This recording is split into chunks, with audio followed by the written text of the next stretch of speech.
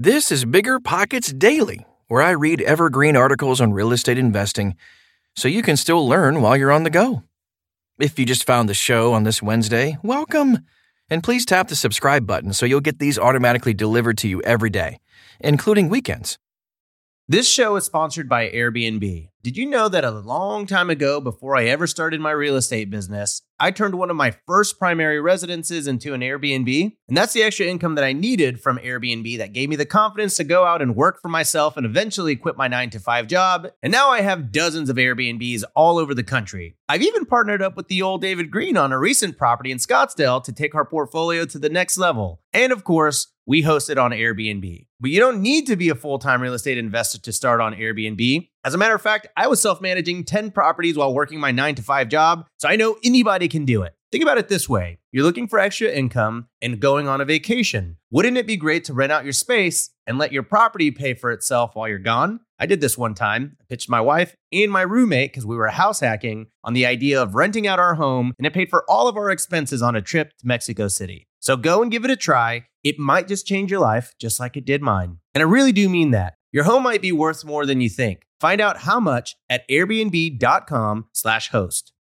You're trying to close on your next rental, so why is your insurance company dragging its feet? With long lead times and never-ending paper forms, it's no wonder it takes forever to finally get a policy. Modern investors deserve better. They deserve Steadily.com. At Steadily.com, you'll get fast, affordable landlord insurance available online 24/7 in just a few clicks. You can even get next-day coverage, which takes just minutes, by the way, to obtain. And you can do it all from your phone. Steadily was founded by landlords who created insurance products tailored to the unique needs of this industry. It's their sole focus, and that's why landlords nationwide consistently rate them 4.8 out of 5 stars. So whether you've got a single-family, short-term, or multifamily portfolio, Steadily.com can secure the best coverage at the best price to protect your properties. Discover how Steadily can save you both time and money on your rental property insurance. Visit Steadily.com for a commitment-free quote tailored to your needs today.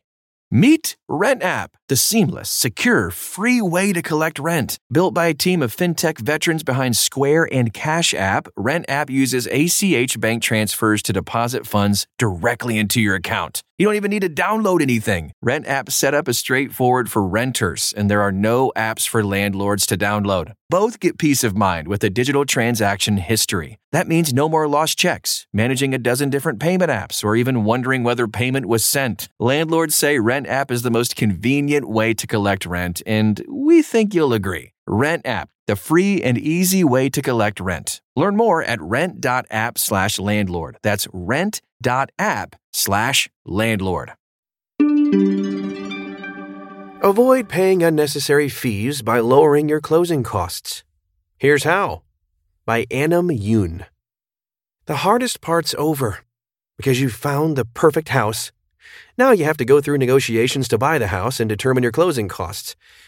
Closing costs are expenses in the home buying process that typically equal 2% to 5% of your loan's value, which can make them very pricey if you're buying an expensive property. Borrowers might be able to reduce closing costs with the right negotiation tactics. Wondering how to lower closing costs? Here are several tips to try before you sign off on your purchase. What are closing costs? Closing costs are fees that occur when finalizing a real estate transaction on the sale or purchase of a house. Once the property is transferred into your name, these fees are due. Both home buyers and sellers pay closing costs, but it varies who pays which closing costs and how much they pay. A home loan amount, a property's location, and a home buyer's credit score are some of the factors determining closing costs. Some state laws also require professional services that increase a transaction's closing costs. Many closing costs are negotiable among home buyers, sellers, and mortgage lenders. If you're buying a property, it's crucial to research and shop around for home loans before choosing a lender. Can closing costs be negotiated? There is some negotiation possible, and the following includes ways to possibly lower your closing costs. Did you review your loan estimate form? Before you close on your home, your chosen lender will provide you with a contract covering all the details of the agreement. In it, You'll find information such as your monthly payment amount and interest rate, as well as the percentage owed for closing costs. Remember that things like a low credit score can contribute to a higher interest rate, so try to have more than the minimum credit score. In reviewing these numbers, you might find that your closing costs are higher than what you're willing to pay. Don't hesitate to shop around at other banks and lenders, which might offer you a better deal, including lower closing costs. Did you research lender fees? Double-check the lender fees you have to pay to obtain your loan, as you can sometimes save money here too. Your lender will charge an origination fee. You probably can't get out of paying this, but your loan agreement could contain other negotiable fees. There's no harm in asking your lender about these. This is an area in which it would help to have other loan possibilities for reference. If your chosen lender tacks on more fees, show them your options and negotiate a lower rate, or move on to a new lender. Do you know what you're paying for? It's vital to understand closing costs before you go into negotiations. Of course, you have your responsibilities as the buyer. You must pay the application fee, attorney fees, credit report fees, and more.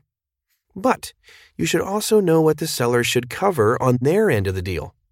For example, they should contribute to the closing costs, especially when the market is working in the buyer's favor. To that end, the seller should also cover the real estate agent commissions. Can you add the closing costs to your mortgage? You can lower or avoid paying closing costs up front by folding them into your mortgage. Some lenders will be open to this option, wherein they pay the closing costs for you up front and then tack that price into your home loan. This will save you cash in the short term, but you will end up paying more for your closing costs over time, since your loan repayments will come with added interest. Did you look for financial aid? First-time homebuyers might be able to get a bit of financial relief when they purchase a property.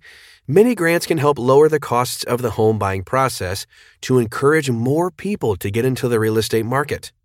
For instance, if you choose a Fannie Mae loan to buy one of their foreclosed properties, you might be eligible for closing costs as low as 3%. There are also loan programs for those who have, for example, poor credit history, a low down payment, or veteran status. Thank you for your service, by the way. Local governments or nonprofit organizations may also provide grants for the home buying process. These programs mostly favor first-time home buyers, and they help cover your down payment and or closing costs. Did you research vendors? As soon as you get your loan, skip to the part where it describes the vendors who can help you through the closing process. Sometimes the people selected by your bank will charge more than ones you can find yourself. Do your due diligence to ensure you have the least expensive vendors possible. You can ask your lender for other potential vendors they might not have listed on the loan.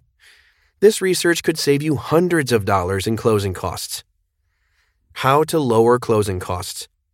When figuring out how to lower closing costs, it's most important to understand where you can save money. Even though each real estate deal is different, there are typical closing costs that home buyers can expect. Application fee. Before applying for a mortgage, ask your lender if they charge an application fee. If so, make sure you understand what it covers. Application fees are sometimes negotiable, but you might need leverage in your negotiations. That's why it's essential to shop around and know what other lenders charge for an application fee. Appraisal. In most deals, you'll need to pay an appraisal company to assess the property's fair market value. Sometimes, though, you won't have to pay this fee, so be sure to discuss with your lender. Association dues. If you're buying a property in a homeowners or condo association, you may have to pay your annual association dues at closing. The buyer and seller can split this cost, and you may owe only a prorated amount of the association's annual dues if you buy a property partway through the year. Attorney fees.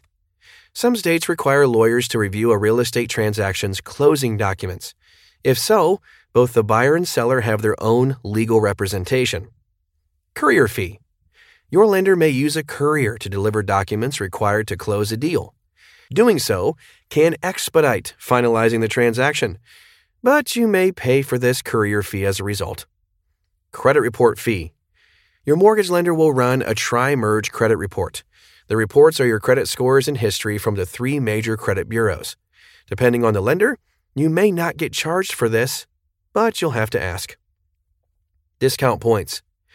These points represent money you pay your lender at closing to receive a lower mortgage rate. One discount point equals 1% of your home loan amount in exchange for dropping your interest rate by 25%. For example, if you pay your lender $1,000 on a $100,000 mortgage loan, your 4% interest rate drops to 3.75%. It's important to have a conversation with your lender about what your options are with these points, especially since points are not required. Using points makes sense on paper, but paying more upfront may not work for everyone. For those who don't plan to live in their home long-term or are likely to refinance, this isn't the best option. Escrow deposit and fee. Many lenders require you to have an escrow account for your expected property taxes and homeowners insurance premium. Your lender makes your insurance and tax payments for you using the money you deposit into your escrow account. If you're required to set up an escrow account, a title company, escrow company, or a lawyer will manage the process. They'll charge a fee for doing so. Often, home buyers and sellers agree to split this cost. You can ask about these costs up front to make sure they fit within your budget. Pro tip: it's always a good tip to confirm with your city or county that your taxes have actually been paid. Flood hazard determination fee. The U.S. government requires a flood risk assessment for all real estate transactions. A third party handles the evaluation, and they'll charge you a fee for their service. You'll have to pay for flood insurance if they determine your property is in a flood zone. Be sure to keep this possible expense in mind when choosing a property. Homeowners insurance. Homeowners insurance is usually not required by law, yet most lenders require it. It is a good idea to have it in case of damage to the property, and you'll usually pay your first year's insurance premium at closing. Mortgage broker fee. You can hire a mortgage broker to help you find mortgage loans. If you do, they'll charge you a commission based on the percentage of your loan amount. This is usually between 0.5% and 2.75% of the property's purchase price.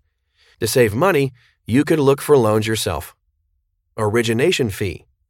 Most lenders charge a loan origination fee when processing your home loan application, which is usually 1% of your loan amount.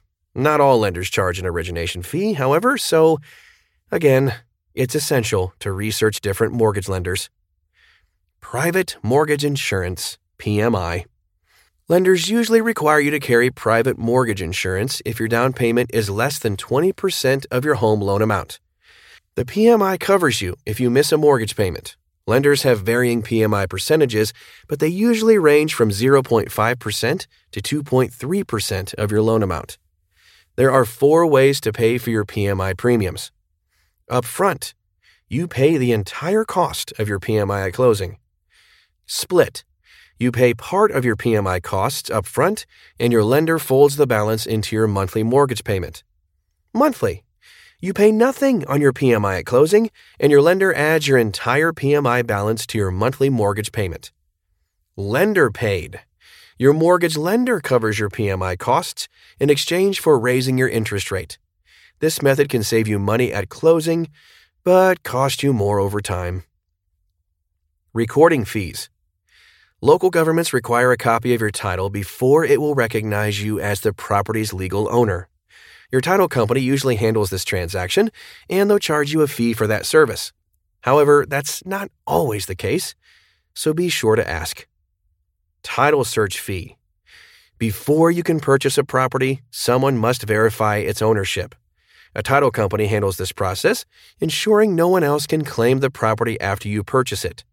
The company charges a fee for this service, and it often comes hand in hand with title insurance, which protects the buyer from future claims against the property. This fee varies by location and property. It ranges from $200 to $1,000. You can save money by searching for a title company within your budget. Overall, to save money, you should compare lenders and their fees to make sure you're getting the best possible deal. You'll see these fees on a document called a closing disclosure. These are the different costs to consider when buying a home. You made it through another episode of Bigger Pockets Daily. Did you learn something new? If you still have questions about this subject, jump onto the forums at biggerpockets.com/forum. It's like being at a 24/7 networking event without the business cards and awkward small talk.